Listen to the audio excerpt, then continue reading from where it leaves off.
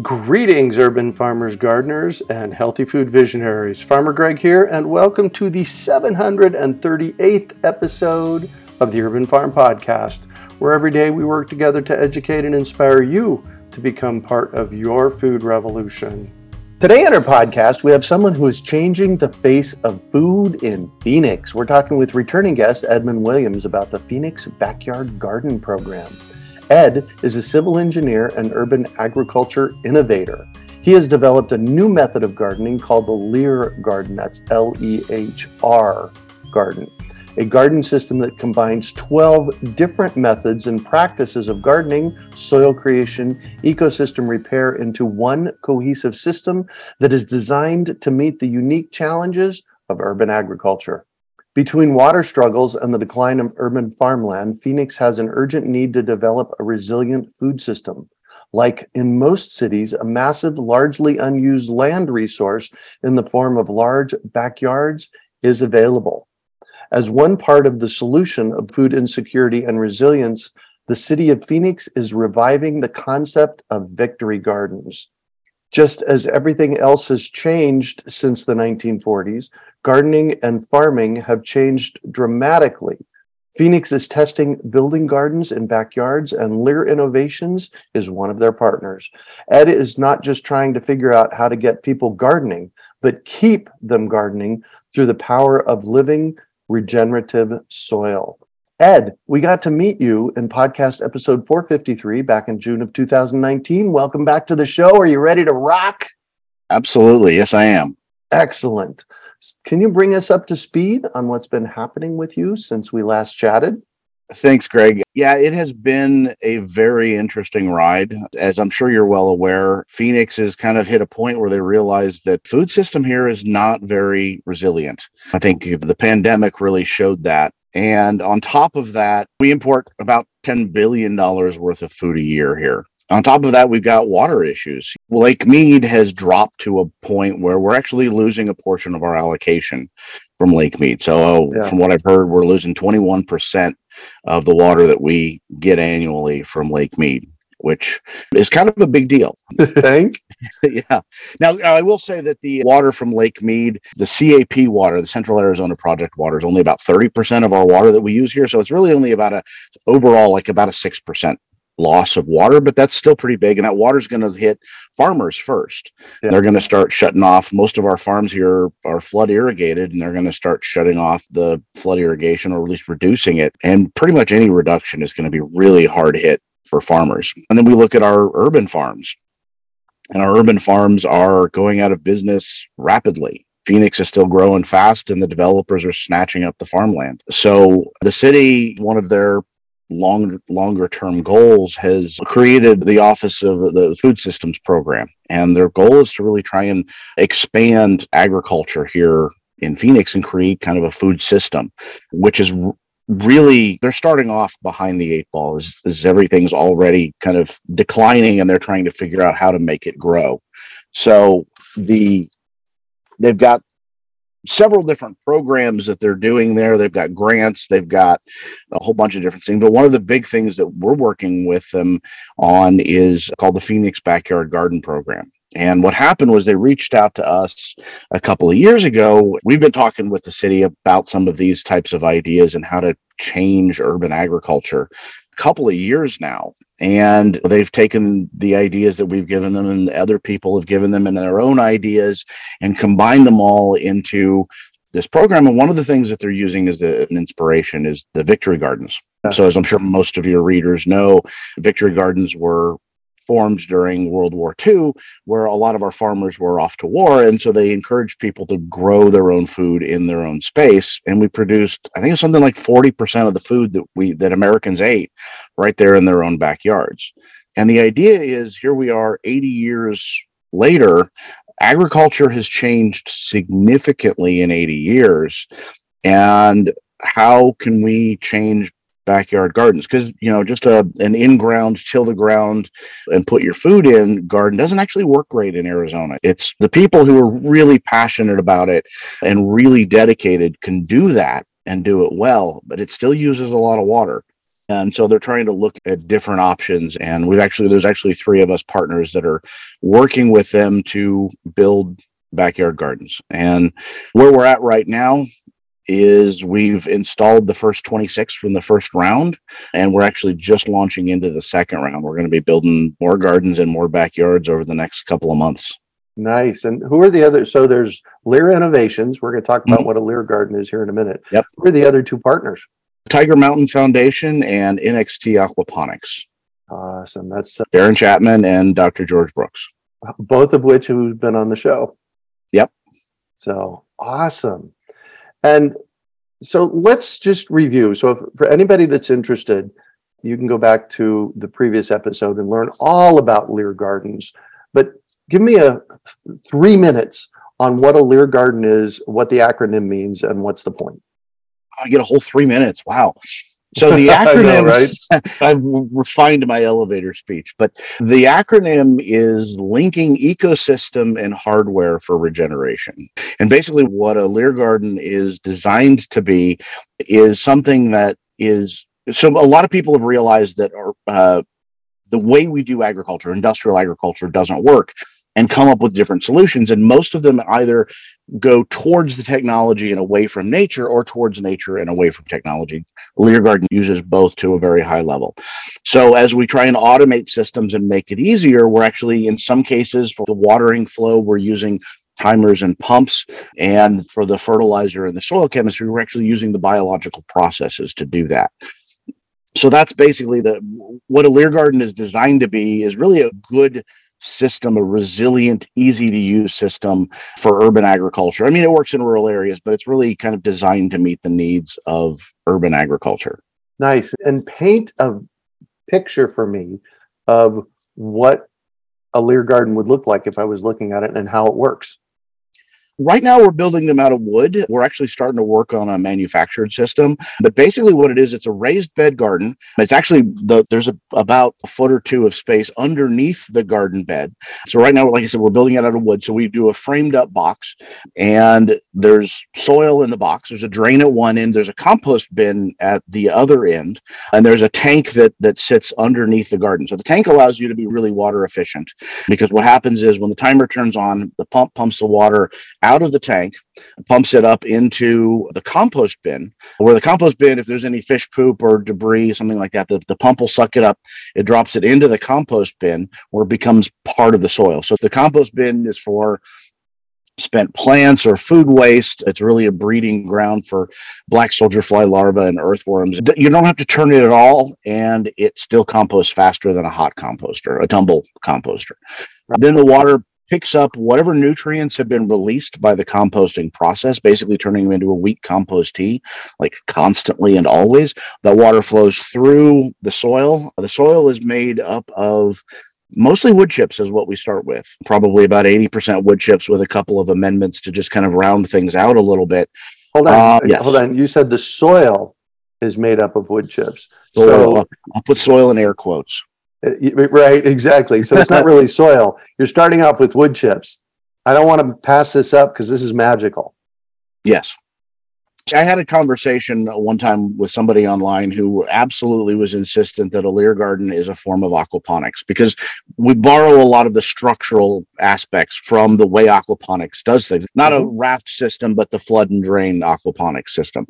Right. But one of the things that she said was, hey, you can do aquaponics with soil. It's still aquaponics. I said, can you do aquaponics without fish? She was, well, no, you can't. I said, well, most of my customers don't want fish. We put a couple of guppies in there, mosquito fish, to eat mosquitoes or goldfish or whatever, but most people don't want to mess with tilapia, and we certainly don't put them anywhere at the volume. A Lear garden at its core is a composting system. So what we're doing is we're taking those wood chips and we're breaking them down in place while the plants grow in them. And they actually turn into soil really rapidly. What I was going to say, that was a problem that you had in the first few renditions of the system, wasn't it? Where it turned these wood chips into compost, and then you had to harvest the soil, right? Yes. Yeah. And that's one of my things that I put simultaneously in greatest success and greatest failure category Uh-huh. is it took me entirely too long to figure out that I tried a whole bunch of different things to figure out. Because what happens is as those wood chips break down into soil, which happens in about a year, you can actually harvest the soil after 6 months, but you get a really, really rich, beautiful harvest after a year. And what happens is the particle size gets smaller and smaller. The water flows through there. The soil, which still has a ton of, it's almost all organic matter, starts to go anaerobic, and then the plants suffer because of it. And what we ended up doing was, like I said, it took me about 7 or 8 years to really figure out that the soil needed to come out. Once we figured out that we needed to harvest the soil, we started looking into the soil and getting some testing done and realized that it's just absolutely superior. It's basically worm castings. And so we've been selling the earthworm castings, and it turns out that the soil production is far and away the most profitable aspect of running a Lear garden. Nice. So a typical garden like we're putting in for the backyard garden program, well, you can harvest about 40 gallons worth of soil. I typically sell them right now for about $10 a gallon, give or take. And that's just $400 every time we harvest it. But Wow. the cool part about that is the business model.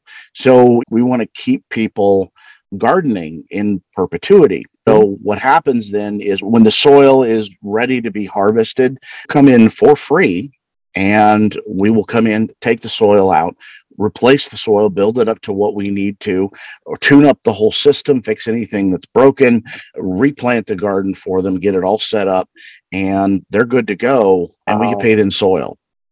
I love it.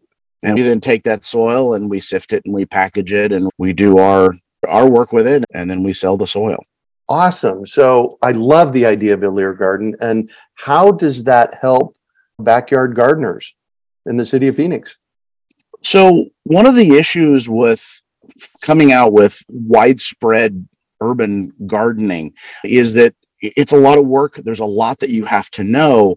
And so we've got a lot of people who are really passionate, and they're going to dig in and learn and study and experiment and spend lots of money. But then that's only going to be maybe 5% of your population. If we want to really see the benefits of urban agriculture, we need to find a way to democratize it a little bit, bring it more to the masses in a way that's going to be a little bit easier. And that's what a Lear garden is designed to do. It makes backyard garden easy.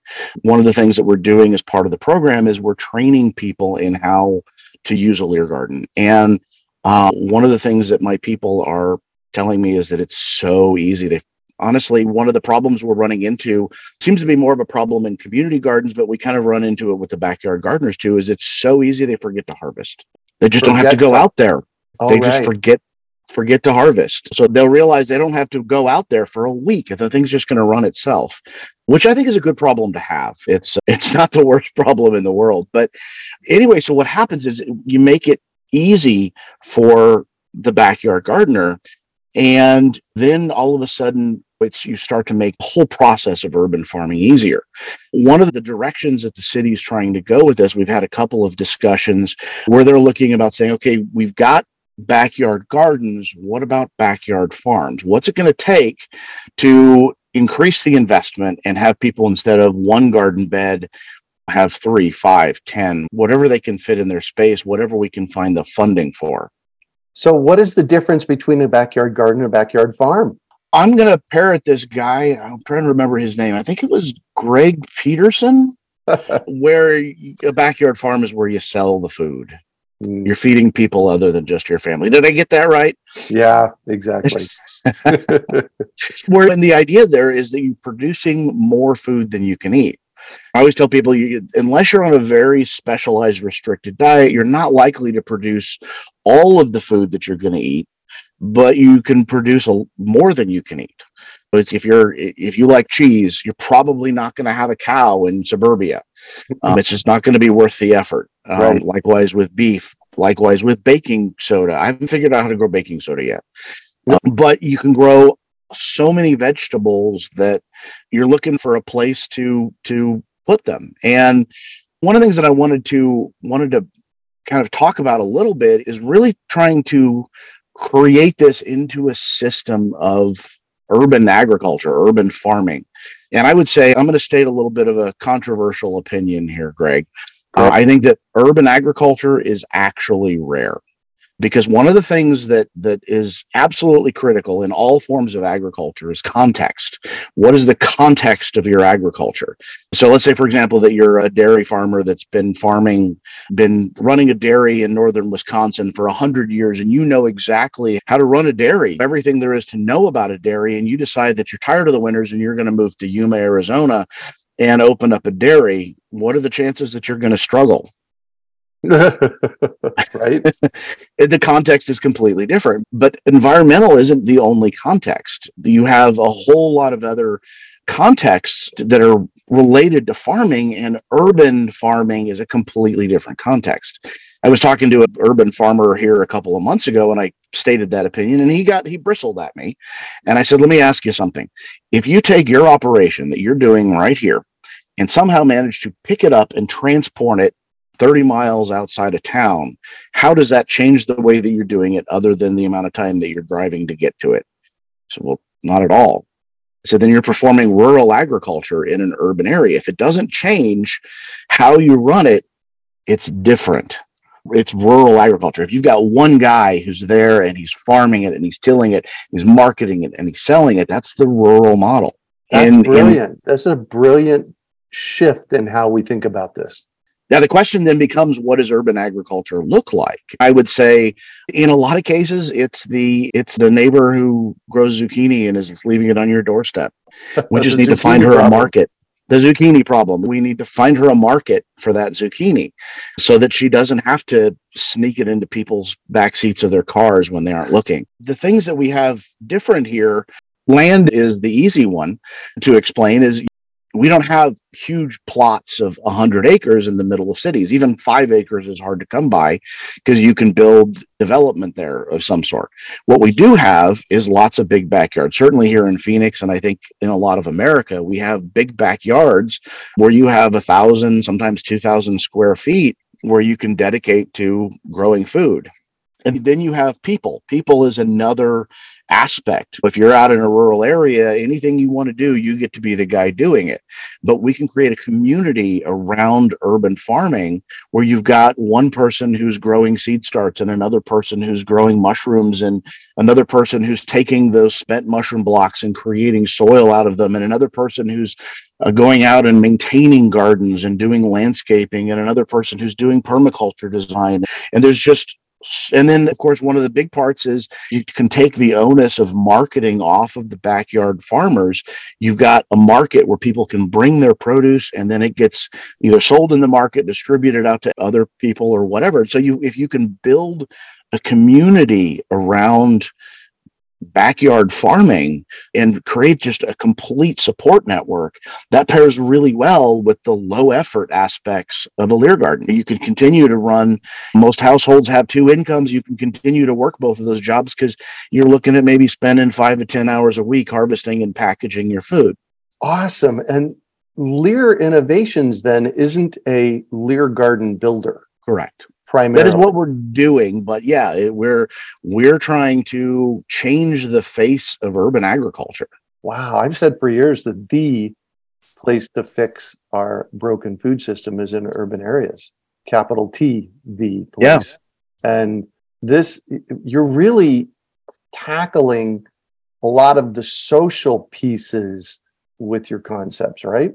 Mm-hmm. Oh, absolutely. Yeah. Because the low hanging fruit, the easy place to start this, if we can find the funding, and the city is absolutely working with us on that, is in food deserts. Because if you go to a food desert, certainly in Phoenix, I don't know how, I can't speak for other cities, but you find a food desert, you can find maps out there, and you just pick one at random and you zoom in on that neighborhood that's in a food desert and you look at their backyards. They have the same big backyards that everybody else has. There's no swimming pools. There's not a lot of landscaping in most of them. They've got dirt. It's bare dirt and a broken swing set. And so it becomes an unused resource in the form of land, and land is our most valuable resource. And this is a resource that is utterly untouchable by the developers. You can't take over somebody's backyard and build another house there. Right. It's not going to work. So it's something where the person who lives in that house has control over it. Even if they're a renter, they have a certain level of control over that land. You said something earlier about democratizing the food system. That's what you just explained, right? Yes, exactly. Wow. So let's kind of review again what that looks like now that you called it what it was. I just called it what it was. Review it again. Okay. Basically, what we're looking to do is to create a system of urban agriculture where you have thousands of people, tens of thousands, maybe even reaching millions someday, who are all producing more food than they can eat right there in their own backyard. And that food is theirs. That's one of the things I want to jump on. That food is theirs. And if they want to eat it, that's fine. And if they want to feed the widow next door, that's fine. It's their food. If they want to sell it to a market and create an additional income for their family, then I ran some calculations. I had an urban farm at my last house that was about 900 square feet. I ran my urban farm on a very stringent regimen that I refer to as benign neglect. So I went in one time. There's a local group here called the Community Exchange Table, where you can bring your excess produce and they'll sell it for you. And I knew about them for probably a year or so before I got around to finding their paperwork and getting myself in the system. And I showed up on the first day and got myself in the system. And first of all, I surprised them because I showed up with chard and beets, and they're like, it's July. Chard and beets don't grow in July. I'm like, well, if you'd like to come see my garden, I can pick you more tomorrow, because they do grow in a Lear garden in July. But I got $35 off of my sales that day, which isn't bad for an hour's worth of work. Right. And then I got to thinking about it, and I went out and I measured the areas that I had harvested. It was $35 off of 6% of my garden. There was only 6% of my garden that was being productive. Now imagine if 60% of my garden was being productive at that point. I could make, instead of $35, $350.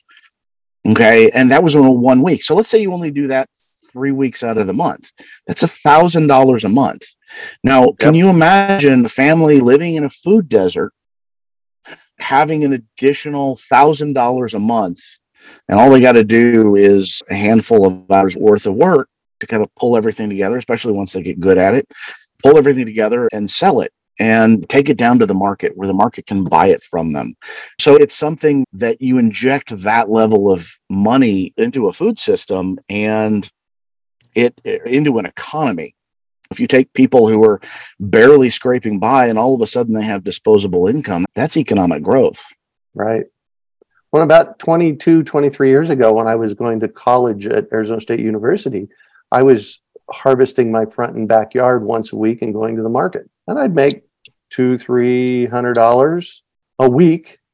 Yeah. For maybe 10 hours worth of work. Yeah. And $30 an hour. That's not bad. That's not bad. And when it's not like food has gotten any more expensive in the last couple of years. Oh my God. I was at the grocery store yesterday and eggs were $4 a dozen to $9 a dozen, depending on which kind you got. That's just crazy. Yeah. And I think one of the other things, obviously, we're trying to refine the system, but the issue that we're really trying to work out, it becomes a psychology, sociology problem. How do we talk people into, how do we convince people to create their own backyard farm? And it's something that you would want to, you have to make it easy for them. You have to somehow bridge the knowledge gap. So they don't have to know how to create soil. I'm going to come in and I'm going to create it for you. And you don't have to know the theory behind creating soil. If you want, I can show you how to do it. You add this and then this. And so it's something that kind of democratizes it. But then one of the pieces, then, if you want to move from a backyard garden that's easy for somebody and they're going to want to do it to a backyard farm, one of the things that you're going to want to do is try and figure out how to make it maximally productive. How can you make it profitable? And that's where that E in Lear comes from, the ecosystem. The things that we've done, like you mentioned in the intro, we combined 12 different concepts soil building, gardening, all of these different practices into a Lear garden. For example, aquaponics combines two. It's got the growing of plants like hydroponics, and then it puts fish in the mixture. And people love that. You take two concepts and you combine them. We're doing 12. And it took me a lot of work to get it down to 12. Right. When in permacultures, I'm a fan of permaculture. I've been studying it and teaching it for 30 years. We have something called stacking functions. Yeah. And stacking functions is about making one asset do many things for you. And so you have this, right? So you have this Lear garden. It grows food. It grows soil. Help me here. What else does it do? Because I know all right. So let me. I'm gonna back up a little bit. I'm gonna expand food a little bit. Okay. So it depends a little bit on the level of your effort that you want to do and the level of your support network. So it grows vegetables. We're going to start with that. That's pretty easy. And obviously fruit, we can lump those two together. Yep. It has a water tank. If you want, you can put fish in there, and you can grow fish. And you can make that water tank as big or as small as you want. So then you've got mushrooms. Okay. So if you think about it, mushrooms those wood chips are going to break down through fungal action. If you don't put any mushrooms in there, you'll just get wild mushrooms. But if you actually can pair the mushrooms with the wood chips, in Phoenix, we're limited. We can only grow them over the winter. It worked out to be just over 1 pound of mushrooms per square foot. In your Lear garden? In my Lear garden. Wow. And they just do really well. Not only do they do well, but they also break down the wood very effectively, turn it into something that your earthworms very much enjoy eating. They go nuts over that. And so then you have another output. You have earthworms.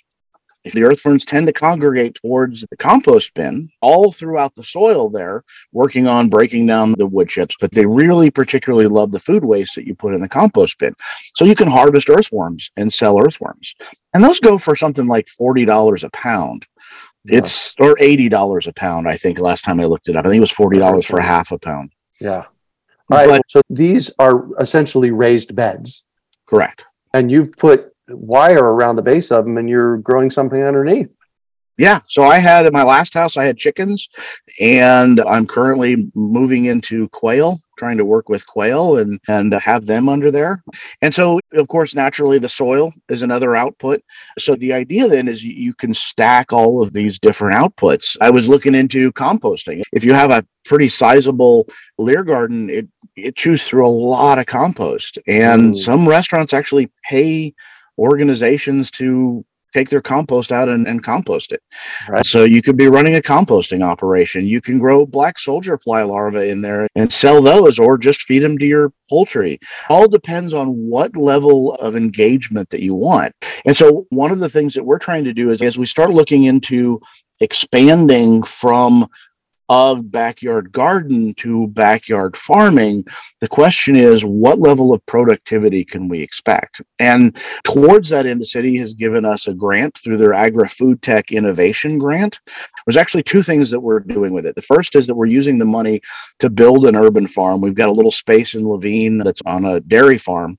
They've allocated us, it's just under a quarter of an acre. And we're going to build 12 Lear beds that are going to be 4 feet wide and 24 feet long. And we're currently working on putting quail underneath some of them. The garden system is really easy to set it up to automatically water the quail so that we don't have to worry about getting out there and watering them. Then we just give them big food hoppers and we don't have to go out every day.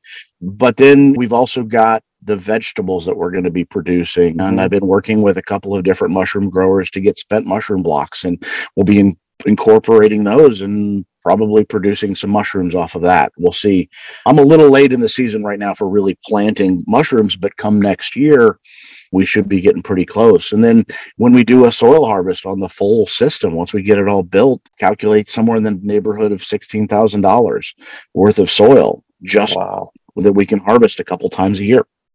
The idea then is that we can test the principles on a larger scale, and then we'll have better information, and it'll be a learning curve. It'll be a learning process. And so as we start taking people who have backyard gardens and helping them create backyard farms, then we start to really dial in urban agriculture. Yeah. Wow. And you're taking on the Phoenix metro area, 4.8 million people or something crazy like that.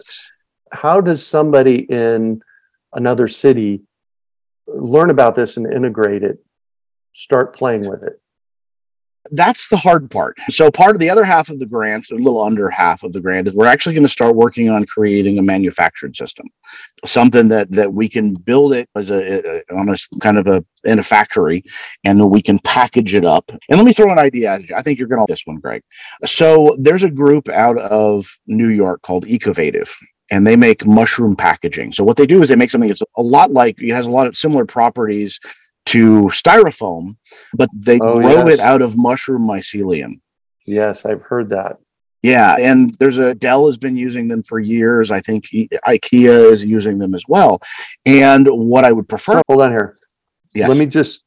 Ecovative is the name of the company? Correct. And what they're doing is they're using spent mushroom stuff to make really cardboard, right? No, they're making it's really more like styrofoam. Like styrofoam. Interesting. Yeah, so it's a replacement for styrofoam. And it's not actually spent mushroom spawn. What they do is they take a mold, they pack it with agricultural waste, chopped up corn husks or pecan shells or whatever is locally available. They grow the mushrooms into it. It takes about 4 days. And then they put it in an autoclave. They kill the mushrooms at the right stage, pull it out of the thing, and then they use that as packaging. And when you're done with the packaging, you can throw it in the backyard. You can throw it in the woods. It is 100% biodegradable. It just breaks down and turns into soil. Wow. Okay, that was a digression because I wanted to hear more about that. Carry on what you were going to say. Okay, so now let's say that we were going to ship you a garden kit. And let's say we made the packing materials out of that material. And then we could impregnate that. We put a little bit of biochar in there. We put some azomite. We put these things that you need to do. So when you get your kit, you pull it apart, you build your garden, and then you take your packaging material and you put it back in your garden and it becomes your starter soil. Wow. So man, we're years away from doing that, but that is the goal. I love the way you think. So there's obviously the manufactured system. Again, we're still a couple of years from doing that. I've taken a couple of stabs at writing a manual for how to do that. And the problem with a manual is, as I mentioned, there's 12 different things that go into this. And to be able to just understand, if you want to design your own system, there's a lot of pieces that you need to understand. When I first started writing the manual, I thought it was going to be about 5 pages. I could just cover everything really quick.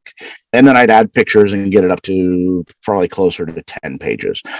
My current version is 18 pages long. I'm not sure I've covered everything, and there's no pictures in it.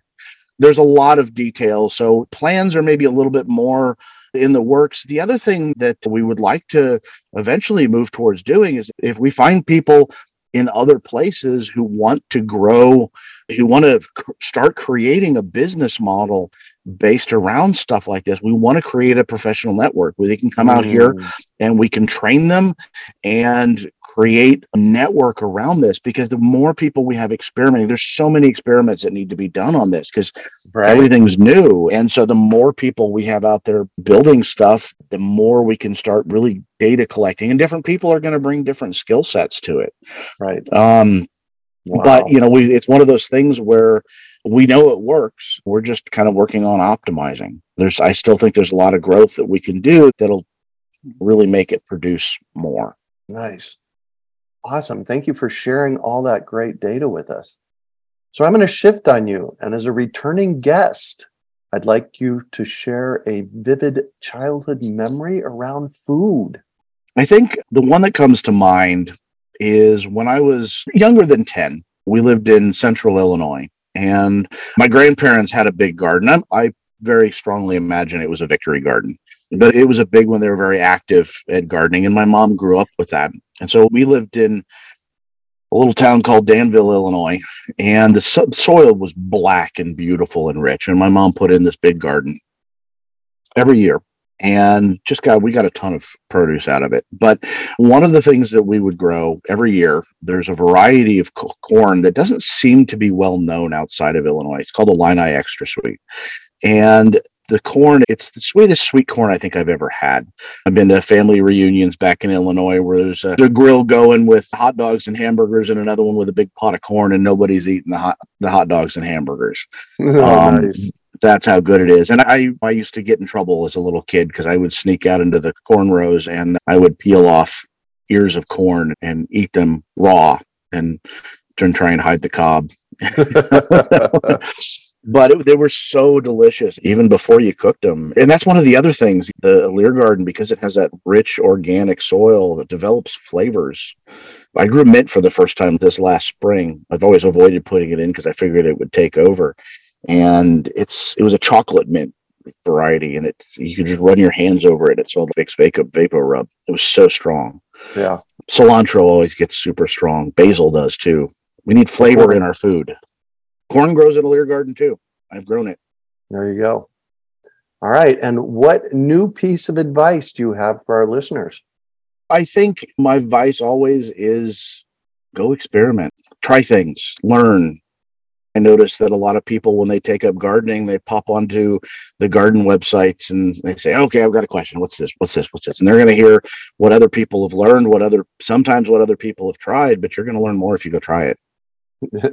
Amen to that. Well, thank you so much for joining us on the show today, Ed. Thanks for having me. You bet. And how can our listeners get a hold of you and find out more? Our website is leargarden.com. That's LEHR garden.com. And there's contact information on there. And we were working on putting more up, but the city's keeping us pretty busy. So it's still a little bit of a work in progress, but aren't they always? It's there. Yeah. Excellent. You can also find show notes from today's podcast at urbanfarm.org/Lear Urban Farm. We hope you enjoyed today's episode of the Urban Farm Podcast. Remember to listen for tips, advice, and resources to help you on your journey with urban farming. You can find us on the web at urbanfarm.org or send us an email to podcast@urbanfarm.org. In the words of Vincent van Gogh, great things are done by a series of small things brought together. Be encouraged that with each lesson learned and skill developed, you are one step closer in the direction of your dreams.